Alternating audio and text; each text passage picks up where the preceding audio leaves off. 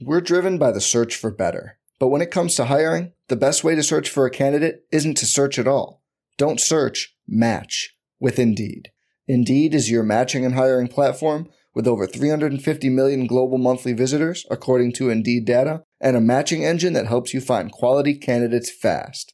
Leveraging over 140 million qualifications and preferences every day, Indeed's matching engine is constantly learning from your preferences. Join more than 3.5 million businesses worldwide that use Indeed to hire great talent fast. And listeners of this show will get a $75 sponsored job credit to get your jobs more visibility at Indeed.com/Blue Wire. Just go to Indeed.com/Blue Wire right now and support our show by saying you heard about Indeed on this podcast. Indeed.com/Blue Wire. Terms and conditions apply. Need to hire? You need Indeed. Welcome to the Coachable Podcast. Around here, we believe that life is the ultimate training ground for finding out what you are truly made of. I'm your host, Tori Gordon, high performance coach and breathwork facilitator. And each week, I share intimate conversations and inspirational stories from some of the world's most successful people. It's time to stop standing on the sidelines of your life and get your head and your heart back in the game.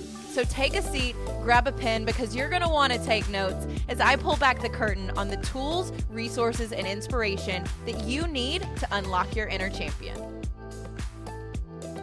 What's up, you guys? Welcome back to the Coachable Podcast. You're here for another episode, but it's not going to be like any other episode because I am joined by a new friend, Sue McDonnell, who is actually from Dublin, living in Australia, and somehow from across the world, we were able to connect online. And immediately when I spoke to Sue, there was a recognition, a respect, an admiration for her and her work and the way that she shows up in the world. It's something that is really, really refreshing. And it's also like palpable in terms of her authenticity. And that's one of the things that I really want to dive into with her today.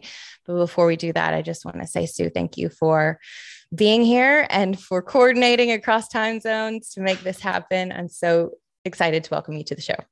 Thank you so much, Tori. That's a really touching introduction. And as we say in Australia, same, in that I really felt that resonance with you. And I felt called to have a conversation with you that hopefully through both our paths, we can be of service. So thank you so much for having me on today. Of course. Yeah. I mean, you are a professional woman. You've been doing executive coaching and run your own business for 7 years, I think is right.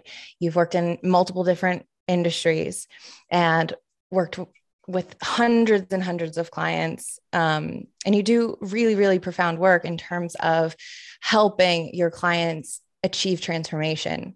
And you've also been walking your own personal transformation path for quite a while. And that's what I'm really interested in talking to you about.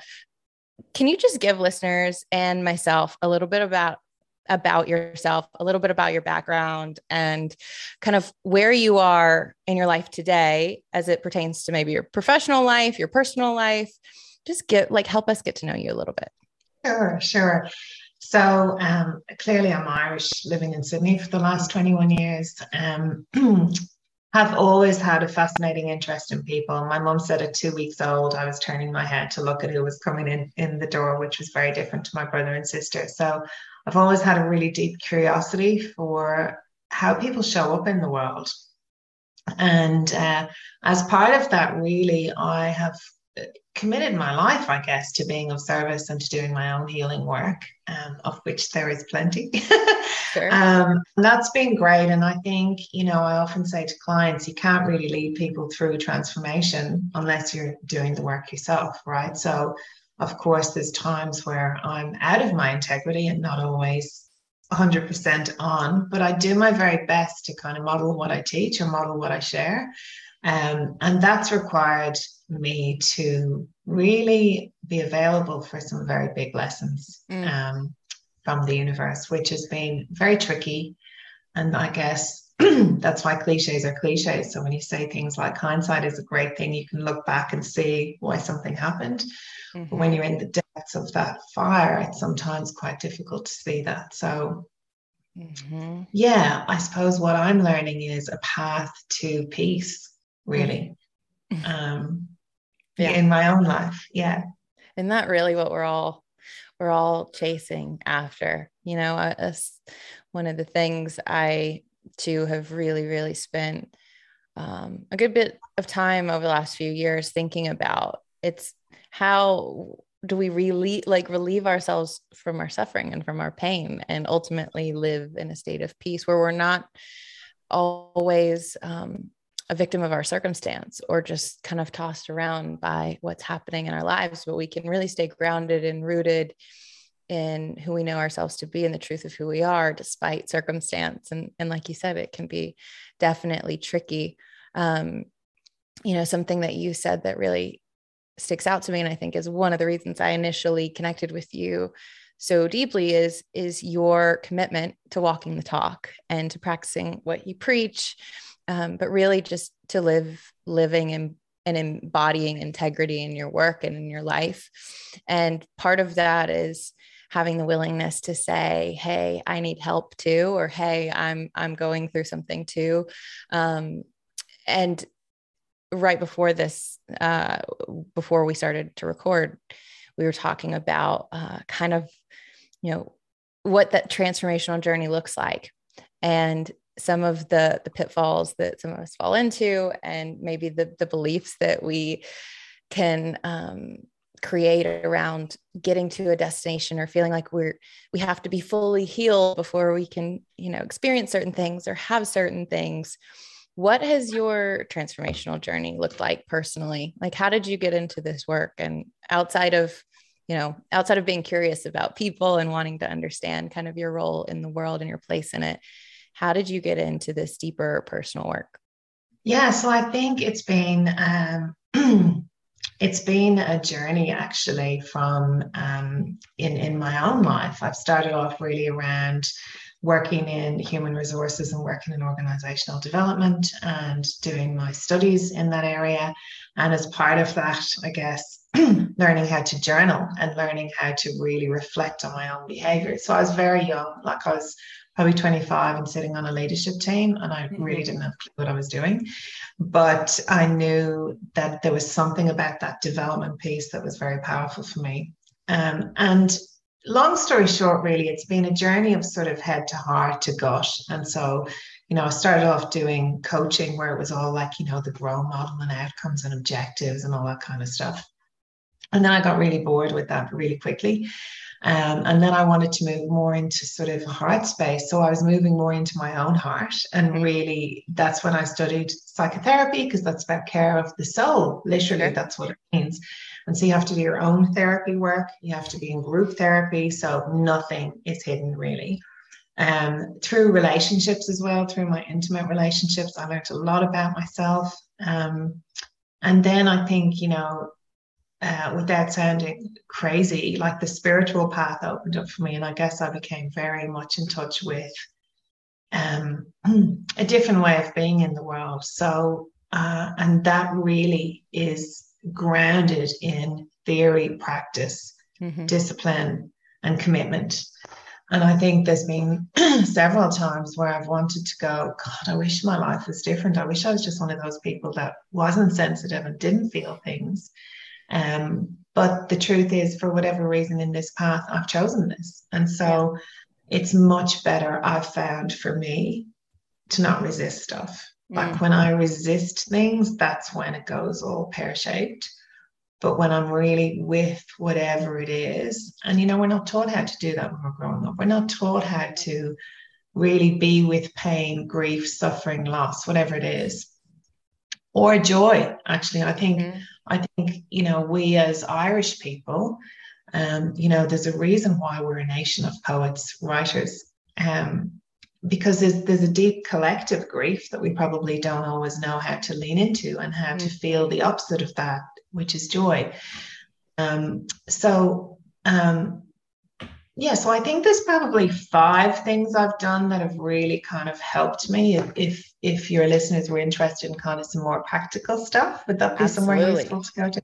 So I Please. think I think when I was coaching years ago, I used to find like that for some of my clients, things didn't stick. And so then Mhm. that led me to a different level of curiosity. And what I realized was actually, to be blunt, for me, and I'm saying this is my opinion, I'm not saying I'm right, there's no point in doing anything unless you learn how to regulate your nervous system. Mhm. Because, we have so much coming at us, we're either in fight, flight, fawn, or freeze a lot of the time. And so, really learning how to tools and practices to bring us back into our body, bring us back into nature, that's extremely important. And there's so much sort of research out there and so many tools and practices. I think the second thing I'd say is, Can I just stop you real quick? And I of want to go course, into this because I'd love to break this down a little bit, each of these for our audience, so they can really ground in it. And so if you're listening to this, I encourage you to take out maybe a pen, a journal, a piece of paper, so you can jot these 5 things down as you navigate your own personal journey. And also learn some practical things, because regulating your nervous system is so critical. And I think, to your point, Sue, is a a starting point for so many people. And like you said earlier, we're not taught how to do this. I certainly wasn't.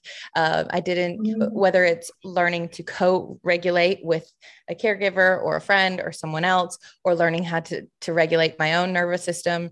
I just want to provide a little bit of context, and you can help me with this. It is understanding when your body is having a stress response, when you are either like hypervigilant and you're in some kind of fight or flight response, or you're in a shutdown response based on what's happening around you, your circumstances. As I mentioned earlier, there's a lot of things that we cannot control that are happening outside of our what we would like to happen, what's ideal, what we thought would happen. And we walk out our door every morning, or maybe we even just like wake up and look at our phone. And for many of us, we're immediately shot into some kind of stress response, because we're looking at our text messages, who didn't text us back or did text us, who's in our email inbox. We're immediately looking at all the problems or things that we have to do that day. And I know for myself, for a long time, I woke up and I thought that a high level of stress and a hypervigilant, kind of on guard way of being in the world was normal, quote unquote. I thought like, oh, everyone me feels like too. this, because I didn't know what it felt like to relax and to feel safe and to really be regulated. I'd love for you to just kind of expand on that in terms of what is emotional or nerve system regulation, and how can we, maybe what are some of those practices that we can learn to start to regulate our nervous system, so that we can apply some of the other things that you're going to share with us. Yeah, great. Look, first of all, thanks so much for sharing that. I really appreciate it. And just to say, me too. So, and I think the first thing I'd say is what I try to do with my clients and with myself is to try and make anything not wrong. So there's nothing wrong in how we have come to be here today, right? There's nothing wrong with you. There's nothing wrong with me. And society has programmed us to think there's something wrong with us. Right. So actually, if you reflected on this, and if I reflected on this, there'll be part of that sort of nervous system hypervigilance that actually served us and probably got us to where we are today, because there's a drive that goes with that, Mm-hmm. right? But what I say to my clients is, wouldn't you want to experience that same drive without the anxiety? Like that's right. It's not like, because people often say to me, but I'm afraid if I kind of give this up, like how will I function in the world? And, they say that about everything. If I'm a perfectionist, what will that be? So to answer your question, I think the first simple thing to do is to become really self-aware around your triggers, right? Yeah. And notice, okay, actually, my system feel safe with Tori right now. I feel very comfortable, and I know what safety feels like in my body, right? So first of all, there's a deep knowing of getting to know your body in a way that we've never been taught, particularly as women, right? There's a lot of shame around bodies. That's a whole podcast in itself. Yes. And so that's the first thing, figuring out where you're safe, then figuring out where you're not safe, and then actually thinking about what are the things I need to do to regulate my nervous system? What are my responses? So let's say, for example, if you're someone who tends to be a people pleaser, and I'm a recovering people pleaser, then it's really that type of person. I don't want to categorize everybody in the same box. Generally is very good at being a caretaker and meeting everyone else's needs at their own expense. And so they're not in touch with their own needs. So often with a client like that, we would work with getting them in touch with their body, getting them in touch with their needs, getting really clear on what a pathway forward might be for them, where, you know, that cliche of oxygen mask on first. So that's the first thing I would recommend as a very simple way of getting clear. And there are so many things that are online that are free. Yeah. That you can do for your body. So that's one little tip. Yeah, I love that, because this is the introduction to moving out of your head and into your heart, like you were talking about. I remember when that happened for me so clearly. I remember when I first became aware of it, which is what you're saying is the first step. And I was standing in a Whole Foods line, and I was being really curious. I was asking big questions. I knew what I was doing in my life wasn't working for me, but I didn't know what to do next or what the path to transformation and unlocking all of this was. And so I followed my curiosity, and I was talking to this girl in Whole Foods, and she said, first of all, she just told me to become aware of my body. And she said, put your arms down, because I was crossing my arms. I was like, my body positioning, the way I was holding myself was cross-armed, and I was putting out energetically and just physically showing like I was closed off, and I was like tight and holding tension in my body. She's like, put your arms down. And just that act alone felt like an act of, one, surrender, but also it was a little bit triggering, because it was like, all of a sudden I'm not protecting myself. Right. I was subconsciously just protecting myself by just standing in this kind of position. And then so I did that. And then she told me to take a deep breath, and she said, breathe in through your nose, and breathe into your belly, into your chest, and into your head, and then release it slowly. And I did that. And then I thought to myself, I couldn't tell you, if there has ever been a time where I consciously did that. And I was like 27 at the time. And I had this moment of recognition and grief, and also epiphany. Grief that I had never consciously really breathed. Like I couldn't tell you when the last time I took a deep breath was. And also this awareness of how much life have I been missing out on, because this was my natural state all of the time.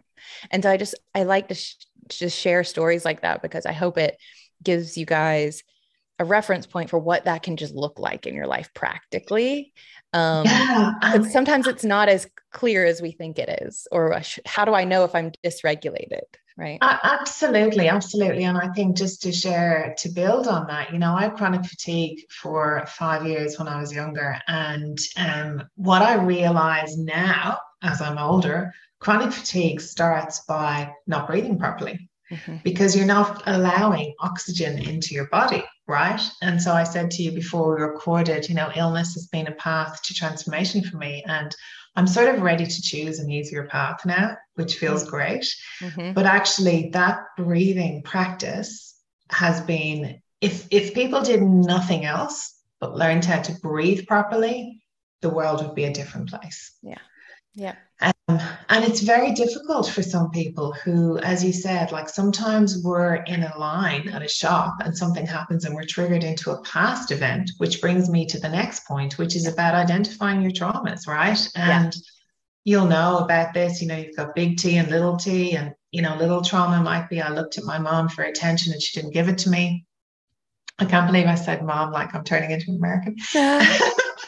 And big T, is, the traumas that we're more familiar with, like war, for example. And so actually really working with somebody, and that goes back to your point about co-regulation. Yeah. I would say to people, find a really good therapist. And look, I'm saying this as a psychotherapist myself.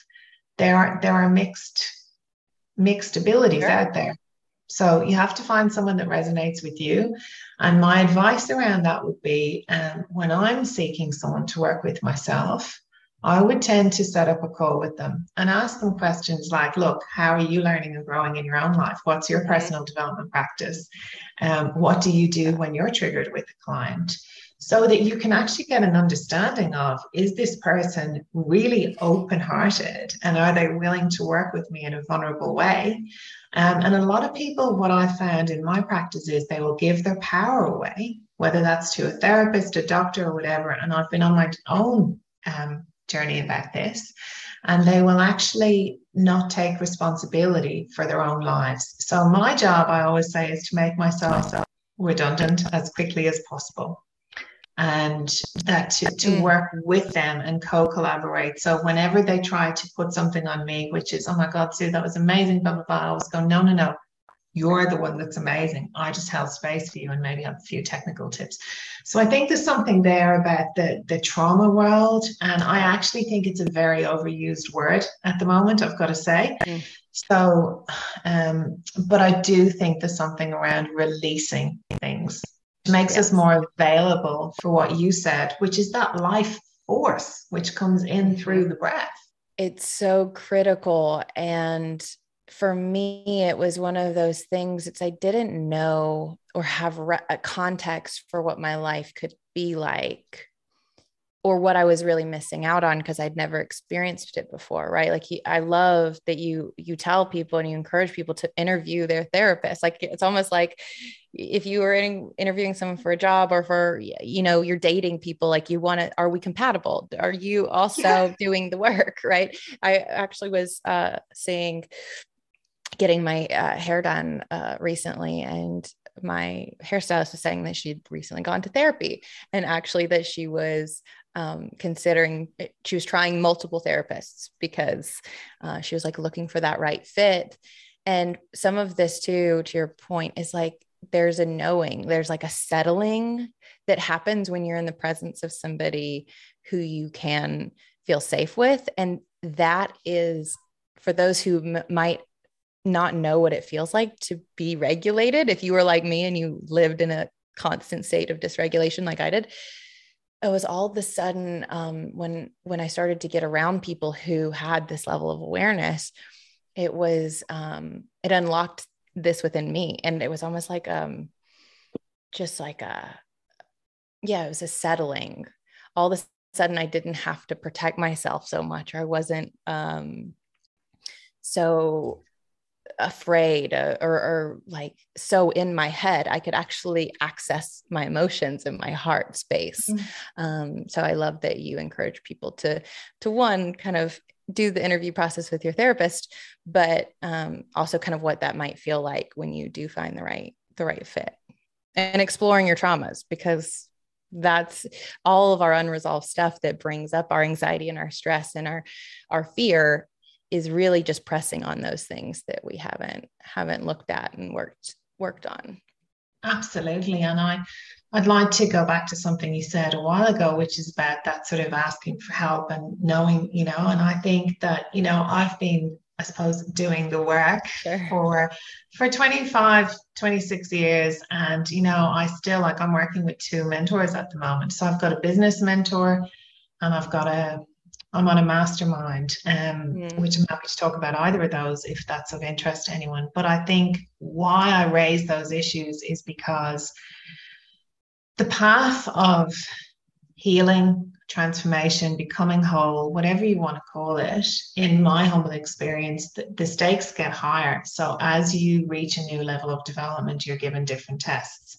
And so therefore, like what I look for is mentors who've been on that path. So I'm not saying they're better than me or that I'm worse than them, not at all. But what I'm saying is sometimes we need someone who can open that pathway for us and show us what, as you said, what's possible. So I'll give you a simple example of that. My home environment is not what I want it to be. So I've been exposed to toxic mold in different homes, and I've had a huge amount of health issues with that. And excuse me, I'm in a mastermind with Peter Crone at the moment. Oh, I love Peter. Oh, he's amazing. I love him so much. And I was on the verge of joining my mastermind myself. So it's so Tori, good. I know.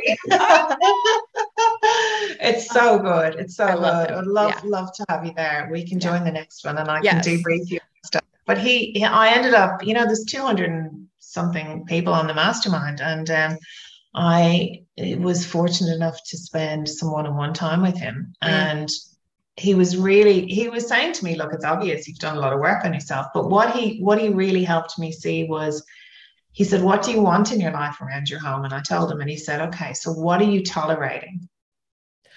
What are you still tolerating? And I got goosebumps because I was like, oh my God, like I'm tolerating living in this environment because I've got fear, right? I've got fear around, And I think that we talked about this on the phone recently, then it raised a bigger, and that's what good mentors do. They say something and then you go away and ask yourself the questions. And he said to me, look, for you, I think what you're trying to do is figure it out with your head. And for you as a woman, it's a feeling, you've got to get in touch with those feelings. And so, it was only on Saturday and already, what day is today? I don't even know already, Monday. What I did was, I took myself to the beach and I kind of just got really in touch with myself and went, okay, what am I tolerating?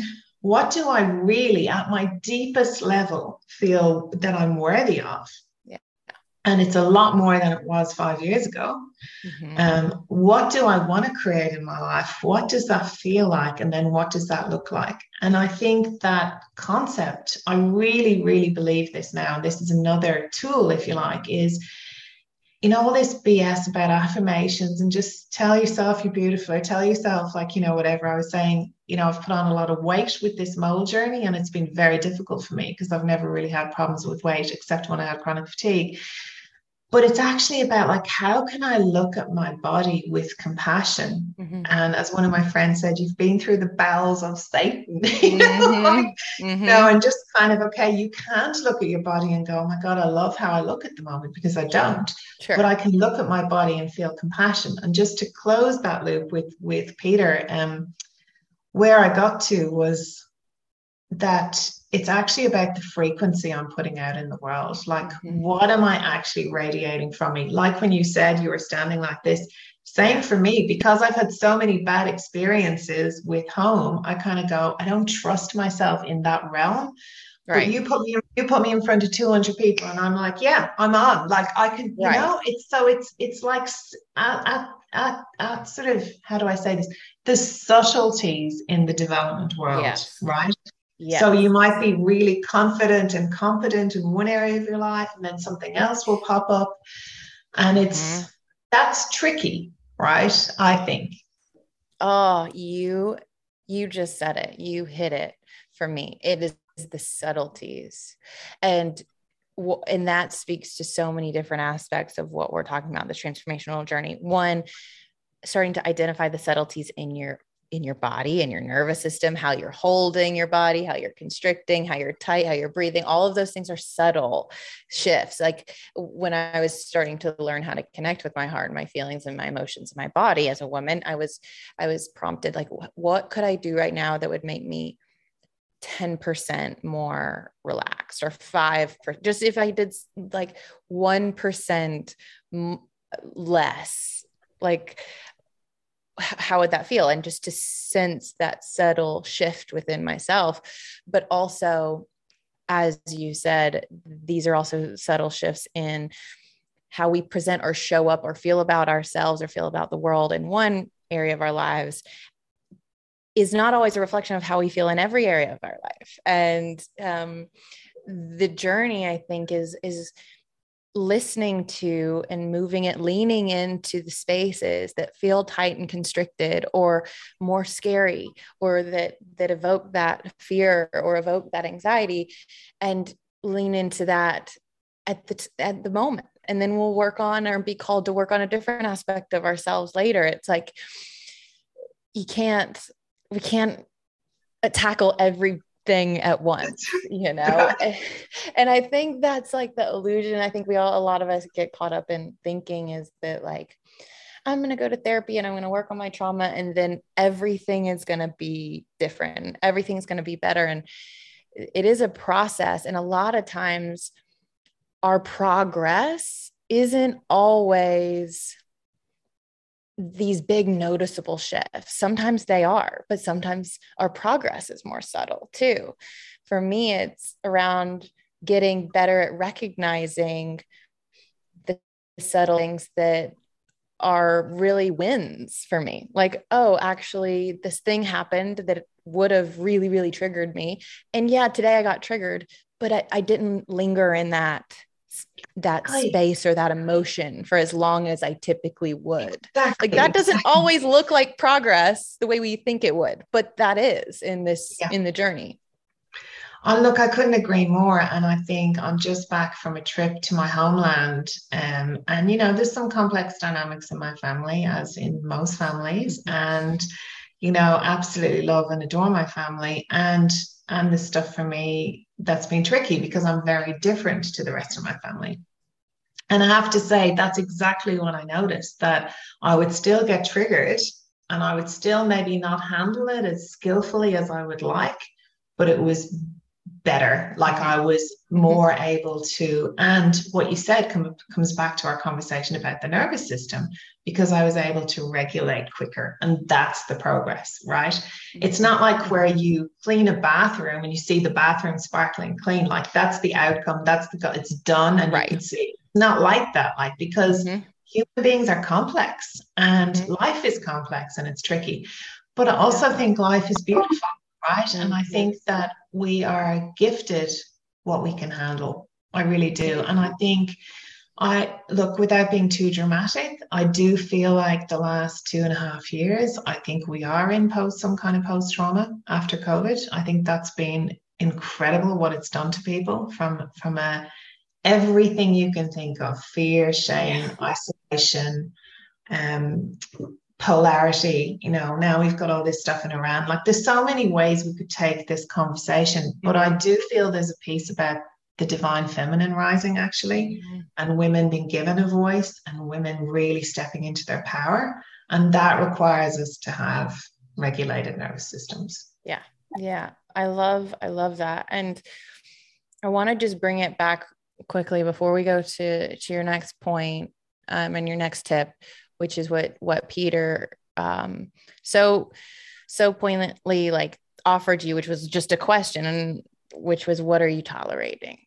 And I just want to offer that to everyone listening. Like, if they're like, what area of your life are you intentionally working to change? Like, we all have something we would like, an outcome we would like to create, a circumstance, like a dream that you're chasing, or something you're wanting to shift, whether it's, you just want to tap into a different level of your potential in that area, and asking yourself, what are you tolerating? I've been having many conversations recently with very close friends of mine. We're in our 30s, early 30s, women, single, and navigating relationships and love and the complexities of all of that, right? And as women who've been doing a lot of work on themselves and have a certain level of awareness and stuff, I really believe relationships of any kind, whether they're romantic or friendships or otherwise, are our kind of playground, or are for putting into practice the things that we've been learning and working on. But also we learn in contrast, right? We know what we want because a lot of times we've experienced what we don't want. right? So, and having the willingness to say, hey, is what I'm tolerating actually the thing that's preventing me from experiencing the thing that I do want? Because if I'm gripping this thing that I'm tolerating because it feels safe or it feels familiar, whether it's a home, whether it's a person, whether it's a friendship, whether it's a job, and it feels scary to release it and to let it go, I want to encourage people to know it's okay to feel scared. It's okay to feel that fear. Like, actually, that's very normal. And you don't need to expect yourself not to feel fear to think that's the right move for you, right? Actually releasing it creates space for the thing that you really want to come into your life. And I experienced that just like holding my body that way, right? Like how much am I creating an environment where I'm actually repelling the thing that I want, which is connection, just because this feels safe. I love that. And I think, in fact, the first personal development book I ever read, which is very old now, was called Feel the Fear and Do It Anyway. And I hear what you're saying. Like for me, like I'm obviously at a different stage of life too. I'm in my 50s now, but relationship is still a container, right? Yeah. Where, and what I feel, and I'm happy to be wrong about this. I don't have a need to be right about anything. I feel for a lot of younger women, actually, it comes back to self-worth. Like, what do you really feel you're worth? Because, I coach a lot of very senior women who are very successful and yet tolerate things in their lives that they wouldn't if it was a work context. They wouldn't if it was a friend, but they do because it's a man. And I'm going, okay, or a woman, and I'm going, well, hang on. Like, let's talk about that intimacy and let's have a difficult conversation here in the room, just you and me. What do you really want to say to that person? Mm-hmm. What do you want to say to yourself about how you're allowing this to happen? No judgment, no criticism. We've all been there. Yeah. But actually, as you say, how do we get clear on what we do want so we can release what we don't want? And 100% echo what you said, Tori, that any change is scary because we don't like uncertainty. Uncertainty is hard for us, right? So that's why I have such admiration for you with what you're doing with your life and traveling and, like you've inspired me to go, okay, like I'm not stuck in Sydney. If I want to experience something else, I have to expand into that. Yeah. I mean, thank you for that acknowledgement. I appreciate it. I really, I try to be like you in the way that I want to live out what I talk about. And I saw myself at a point at the end of last year, I saw an opportunity for me personally to experience transformation through experiencing my life in a new way. And I really believe, one of the easiest ways to create transformation is to put yourself in a new environment, to get yourself out of the environment that you are traditionally in. And so, I've talked about it on the show many times, but intentionally doing the thing I was scared of, like leaving the familiar, stepping into the uncertainty, and being received by it. Actually, things happening that were beautiful and magical and things that I could have never, really predicted or planned for. It gave me all of these new reference points for actually uncertainty isn't bad. Actually, it's where like the unknown is where all of the miracles also exist. All possibility exists there. The things that I want and all of the scenarios I'm playing out in my mind that could go wrong, but they all exist in the unknown. And if I'm willing to step into that with an open heart and with a clear intention, I'm much, much more likely to experience the good. And that's been my experience. Oh my God, I love that. And I think even what we say to ourselves about ourselves and the world around us, like really simple thing was, I went to get a coffee this morning, haven't quite kicked that habit.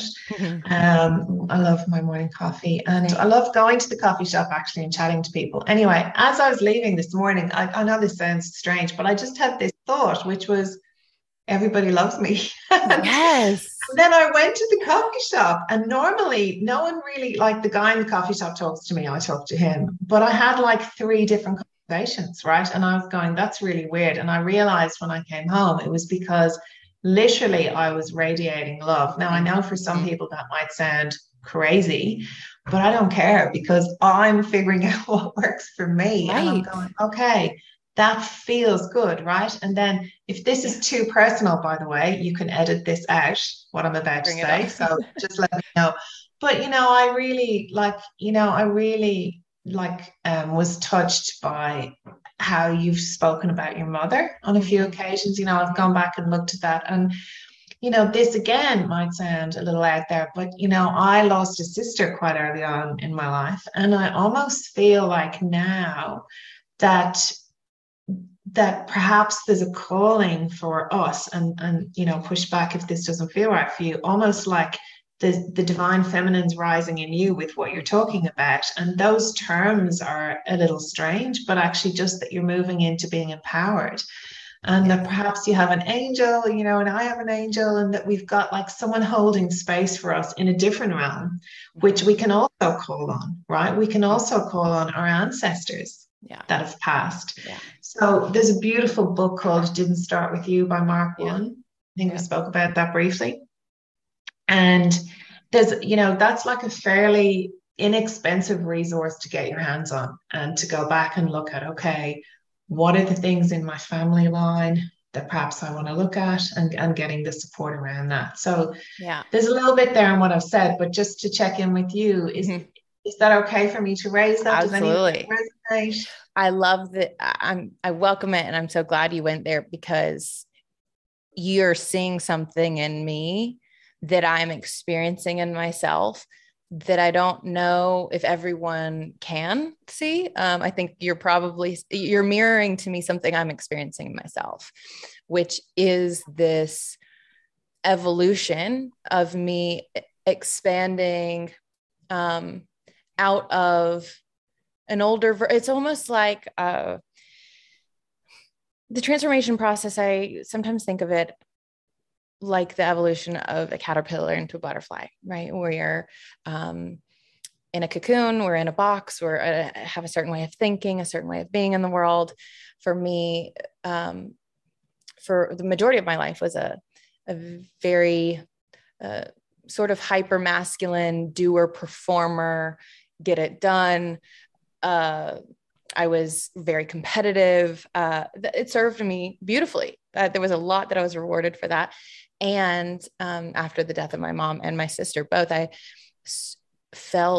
started to sense the contrast of swinging too far of the pendulum too far to the masculine side, and wanting to integrate and learn more about the feminine, the feminine qualities that felt more unfamiliar and foreign to me, and leaning into those. And that has been work I've been doing over the last year, heavily, and even more over the last 6 months, especially on my trip. So I appreciate your recognition of that. And I'm navigating, I'm figuring it out. I'm learning a new aspect of who I am, because this caterpillar is then, the caterpillar doesn't know what it's becoming. It doesn't know it's becoming a butterfly. It just comes out of the dark shell that it's been in. And then there's this beautiful expansion. And I feel like that's the process we're in over and over and over as human beings. It's like, what's the next level? You said it's like, okay, as we ascend, as we grow, as we develop, then there's new tests, then there's new lessons, then there's, it changes. And for me, in this part of my life, it's been learning how to integrate playfulness, how to integrate sensuality, how to allowance, instead of control. Being surprised. Allowing life to surprise me, and having a deep trust in that grounded masculine trust, like I got you, but also this flow, like presence of childlike presence, this playful presence, the one that's very deeply connected to how she feels and is oftentimes using, for me, you touched on this earlier, my feelings as a way to inform why I'm getting certain outcomes in my life. You were talking about it with the coffee shop. You're like, you were radiating a frequency of feeling good, right? And I remember learning this and thinking, wow, I can't believe this has never dawned on me, but what would happen if I just prioritized feeling good? Like feeling good in my body. Like the only priority was like, I'm going to do things that feel good, not as a way to escape my problems, but as a way to really give myself the permission that it's okay to feel that good, to feel that much joy, to feel that much love.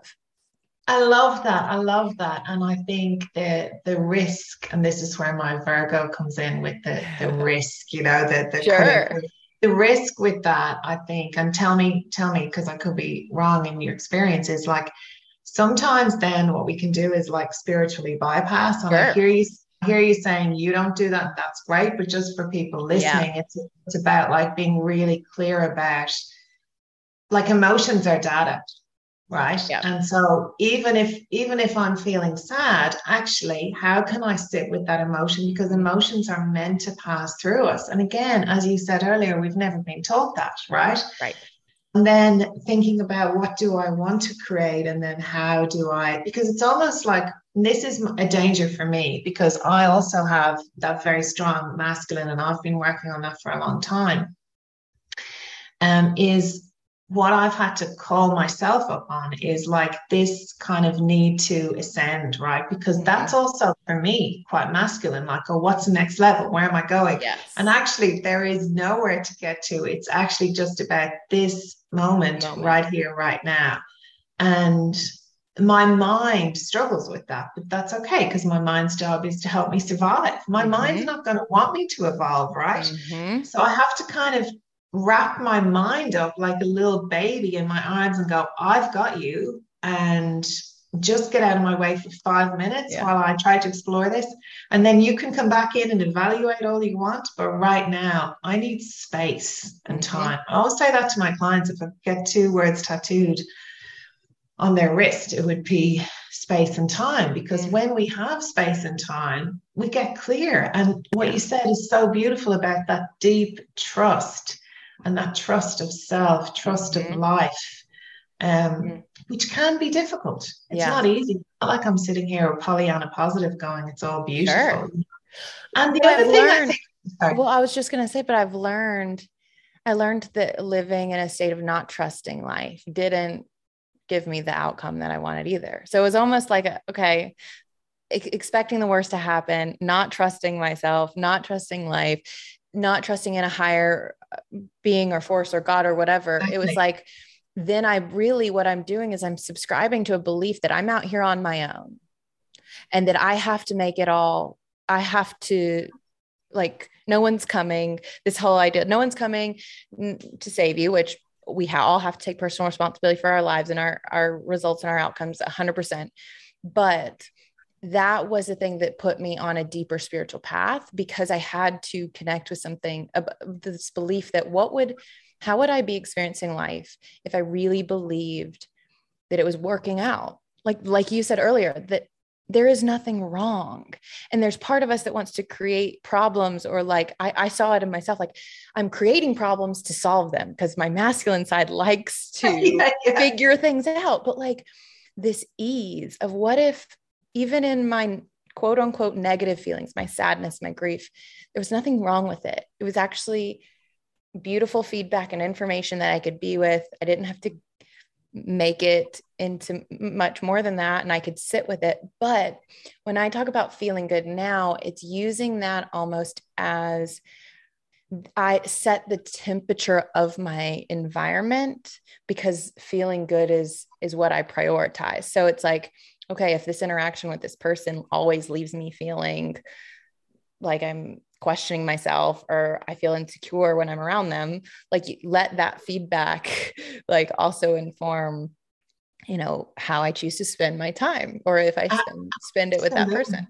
Absolutely. I've got a really good friend who says she makes her decisions on the basis of now, like just say someone asks her to a party, she just tunes in and she goes, does this feel like energetically light or heavy? And Yeah. she makes life decisions on that basis, right? And simple and all as that may sound, it's very powerful. And like to your point, I really agree with you. Like for me, you know, we actually are very limited in our human mind and our brain, but actually life can be limitless. And if I give, I'm not saying give my power over, but if I include God, the universe, source, whatever your belief is in my life, you know, I have no idea what my path is, right? And that's the uncertainty. But I know that there's a higher source that's looking after me that has greater thoughts or feelings or manifestations, whatever you want to say, for me than I ever could possibly have.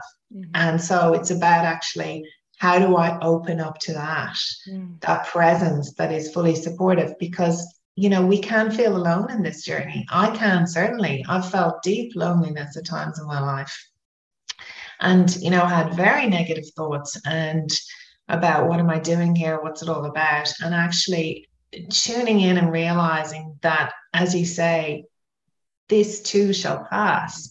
This is a moment that I'm meant to be experiencing. And then what I realize is that when I go into those moments with deep love for myself, deep acceptance, deep curiosity, I always come out the other side feeling better, stronger, whatever. It's just hard to see it when you're in the flame of the fire.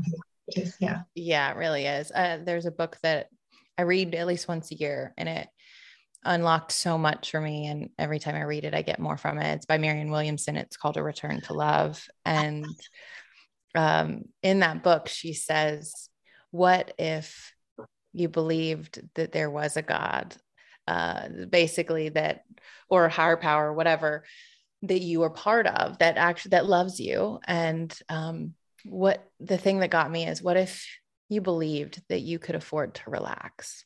And that hit on this shield, this armor that I'd been carrying around, this masculine part of me that felt like I needed to dominate, or I needed to perform, I needed all these ways that I was protecting myself. It's like, what if that was not necessary, because I trusted that it was actually okay?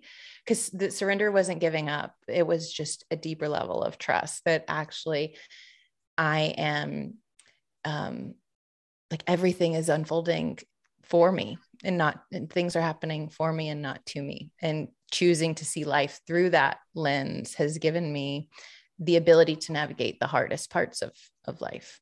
Yeah. I love that. I mean, I love Marianne Williamson. I've seen her a couple of times when she's been here. And I just think, I mean, talk about someone who models what she teaches. My God. Yeah. And you know what I love about her as well? She's got a ferocity to her, Marianne Williamson. Like she's like straight to the truth, right? Yep. And so, you know, there's also room for that. There's also room for that. And that relaxing, realizing life is working for you. Very, very powerful things you've just said, Tori. And how is that manifesting in your life right now with your move, can I ask? Yeah, it's I think it's given me the ability to be with what is right now, which is uncertainty and transition and a lot of change over the last few months. And I, you know, there have been times I could sense myself wanting to control, wanting to just make hasty decisions because I need to have a direction. I need to know what's going to happen, right? I need to know where I'm going to live, or like have this level of control over something that I initially intended to allow to organically unfold. And I can feel it energetically when I'm trying to push my timeline on things and my agenda with things. As opposed to allowing myself to be with the discomfort of, okay, this isn't happening at the speed I would like, or in the way I would like. And Peter Crone has helped me to realize that like things might not always be ideal, you know, things, it doesn't make them wrong. It doesn't mean that they're wrong, that it's not what I would have chosen or how I would have liked it to unfold, but can I be with what is? Can I be with it? That's right. I think he says, I don't want to misquote him, but he says something beautiful like, things are happening with the way they are. Well, how do you know that? Well, because if they were going to happen any other way, they would, or something like Yes. that, And I think that's beautiful. And I want to give a shout out to Hero Boga, who has been one of my mentors and who has really helped me to get in touch with that feminine side of myself, actually, by accessing poetry, by accessing my, the immigrant ache, as my friend James calls it, when you move countries or you move homes and you're not where you grew up, there's this particular type of ache that comes with that. And how do we get in touch with that, right? And so, I'm not saying we can make the negative positive. That's not what I'm saying, just to be really clear to your listeners. But I'm saying what you're saying, which is we can sit with what is and transmute it and transform it into a beautiful gift. And I think that's the clearest lesson I've had. And I still forget, right? Because that is the process of human 100%. development. We remember, we forget, we remember, we forget, we remember. 100%. We're all just walking each other home, right? And reminding each other. Well, and it goes back to what your original point was. I think very early in this conversation, you talked about resistance, because when I'm not allowing myself to be with what is, or if I'm creating a story that this is wrong, or it should be a different way, right? Then I am resisting what is instead of allowing it and accepting it. And accepting it doesn't mean we're okay with it, but it means we're not trying to change it. We're not trying to force it to be anything other than it is. And that's what's brought me the most peace,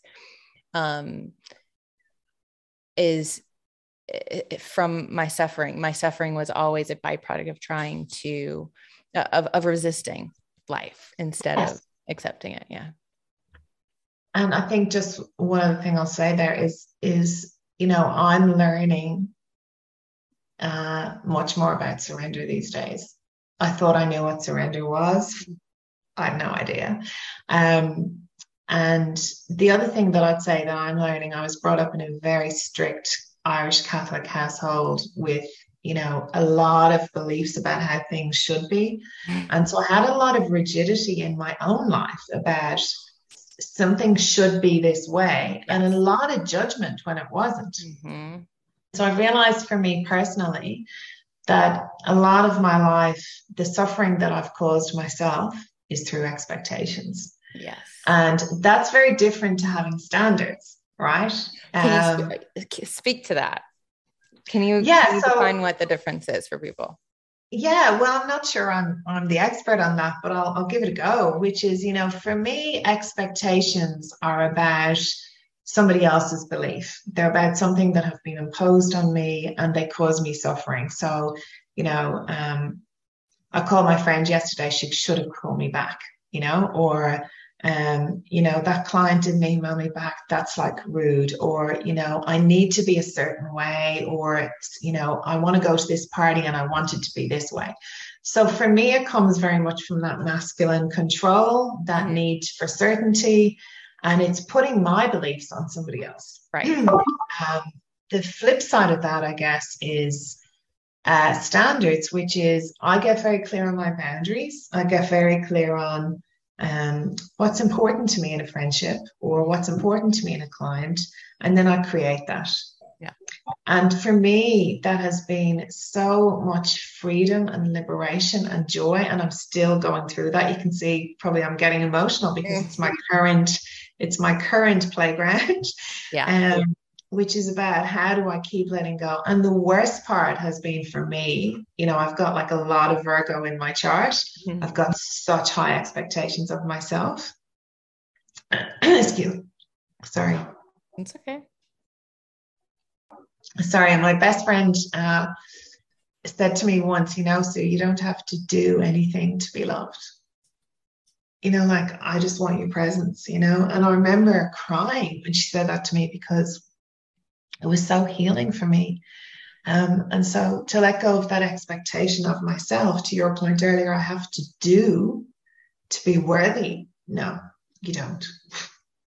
So two things that have really helped me just on a very practical level have been consistency and discipline. And so, I can be a bit all or nothing, like I'm off the booze completely, or I like go crazy, like partying or whatever, right? And especially when I was younger. But I think what I'm learning about at the moment, and it's been a very difficult lesson for me, is moderation.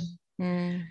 And how can I experience things through the lens of joy? So not like I have to get up and exercise. It's like I'm lucky that I actually can create my day so that I can create space for myself in the morning so I can exercise. Right.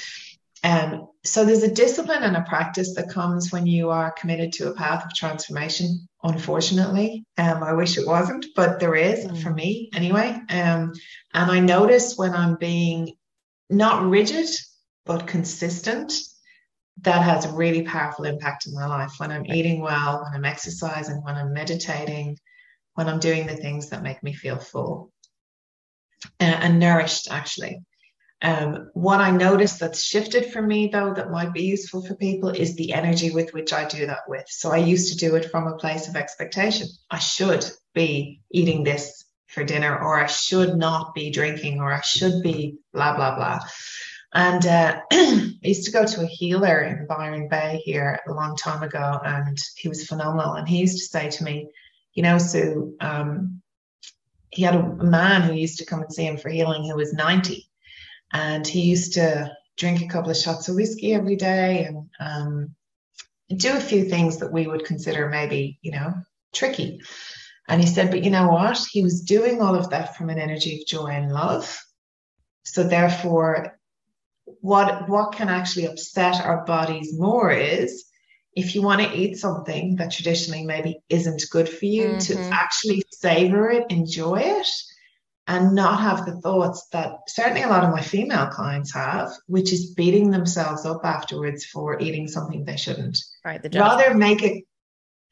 The judgment. Yeah. Right. Rather make a conscious decision. I'm going to have this piece of cake because my body, will really love it and enjoy it, and then let it go. Savor life. Savor life has been a really big one for me. Yeah. And I'm still learning that, I am still learning that.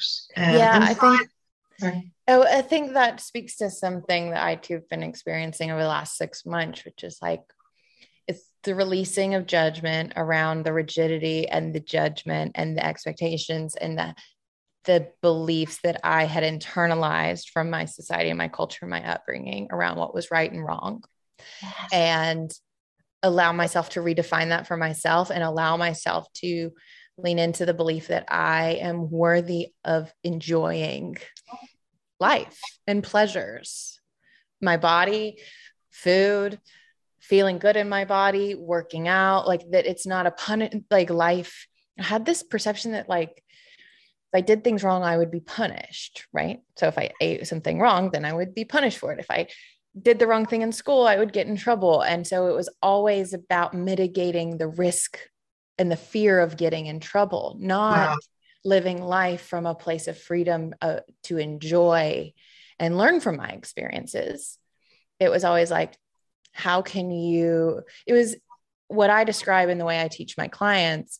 I was living life playing defense. I was playing not to lose as opposed to what I do now, which is playing offense, which is from a different energetic state completely, which is that I'm allowed to create my circumstances and enjoy my life and learn from my mistakes and having this growth mindset and this perspective that life is happening for me, not to me, as opposed to the way most people I see, my clients and myself for years and years, which is this defensive, self-protected survival instinct of play not to lose.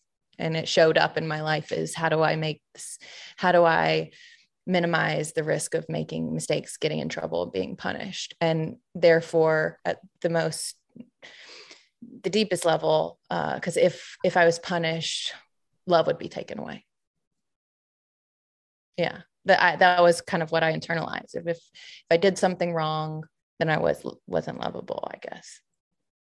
Yeah, I'm really, really feeling that as you say that, and how courageous a woman are you to go there and to be working with that. So I want to say thank you on behalf of all women, um, because you're not alone in carrying those beliefs, and how gracious of you to share that today and to give us that gift. Yeah, it touches every part of my life. And I think that is my real work. And I will be working on that for a long time, is all of the places, the belief that I was unlovable, or that if I did it wrong, that I wouldn't be enough, or I wouldn't be, loved or accepted.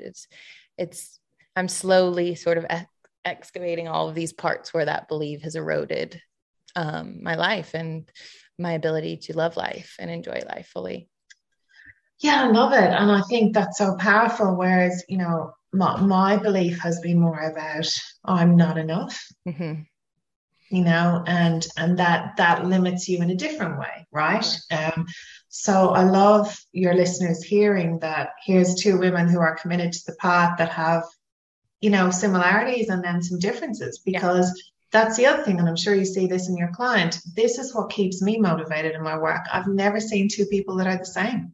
So we might have similar beliefs, similar ways of showing up in the world, but you are a unique human being with your own genetic blueprint, with your own karma, with your own lessons, with your own life. And how beautiful is that? How beautiful is that we are unique human beings, and yet we can come together as a collective and heal together as well. Yeah. Well, and I just know that that those listening, that they can see and feel and sense something, and whether it's not my story, maybe they relate to yours and vice versa. I think that's the power of sharing our experiences, and our journey is being able to see part of ourselves in someone else, which gives us so much compassion, and maybe a little bit more perspective and grace for our compassion for ourselves as we navigate,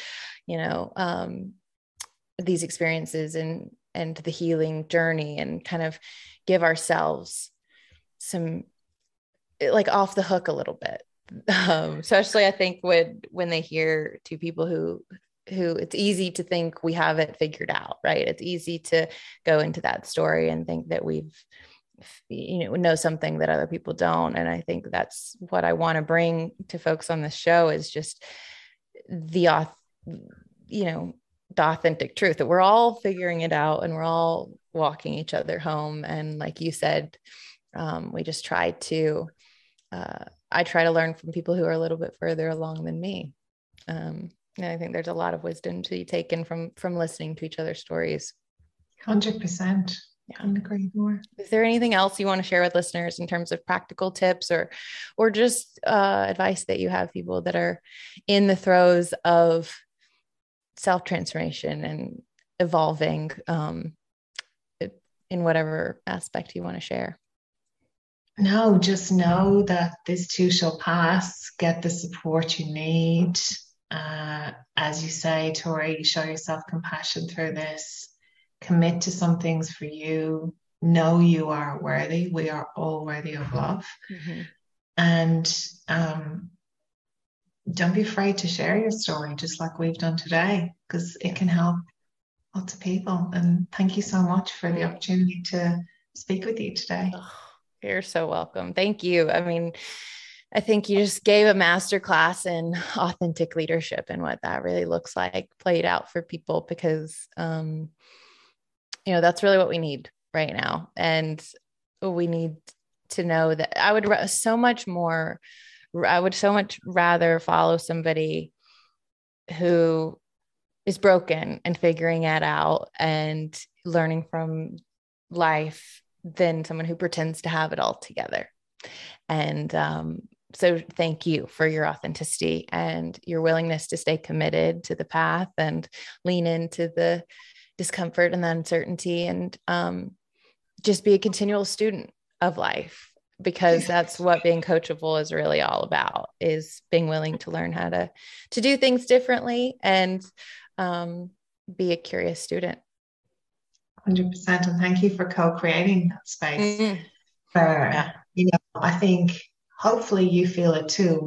hopefully demonstrated co-regulation through this conversation, because I feel safe with you, even though we don't know each other for a long time. But there's something about you that allows me to relax, and hopefully you've had the same experience. It's been a delight. Absolutely. Absolutely. How can people stay connected with you? I know they're going to want to, and learn more about what you're doing and just your journey if they want to continue to follow along. Where are you online or anywhere else that they can get to know more about you or stay connected? Sure. So look, I'm not great with social media, to be honest. Social media is mainly personal, but I am quite active on LinkedIn. Okay, so it's Sue McDonnell, McDonnell. And I've got a website, suemcdonnell.com.au, so people can get in touch with me there. And yeah, I'm looking forward to starting a podcast myself soon. So I'd love to have you on. Of course. Happy to do that. And you guys will put all of Sue's information in the show notes to make it super easy for you to navigate and stay connected with her. And I hope you will stay connected with us here at the Coachable Podcast. We have an Instagram account that we would love to ask you to follow. Maybe tag us if you enjoy listening to the show, and share it with a friend. The best way, though, that you can help this show grow and make sure it gets out to more listeners is by sharing it, but also writing a review and leaving a rating. Now, on Spotify, you're able to leave ratings and reviews. So wherever you listen to your podcast, if you would do me a favor, take 2 minutes out of your day, go leave a rating and a review. And that is just the best way in this podcasting world. It really helps us to be considered in the algorithms and be shown to other people who might enjoy this content. And truly, I tell you this, like, I started on this path because someone shared a podcast with me very similar to this one. And I was able to hear a conversation that I really needed to hear at the time, and gave me, sparked curiosity in me and gave me hope that there was a different way to move forward in my life. And you could be that for somebody if you share this show with them. So thank you for being here. I love you. We'll see you next week on the Coachable Podcast.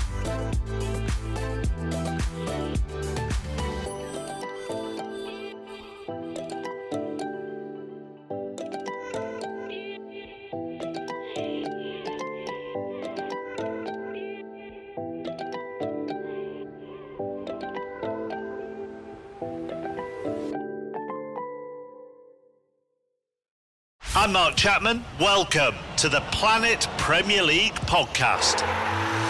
Each week, Cesc Fabregas, Nader Manua and myself talk all things Premier League. As a player, you don't have time to talk. No. You don't have time to make a plan. You just need to deal with wave after wave after wave. We watched Coach Carter and he said, afterwards, the game's just about doing this for your teammates. And I remember looking around halfway through the film and half the squad was asleep. Planet Premier League. Listen wherever you get your podcasts.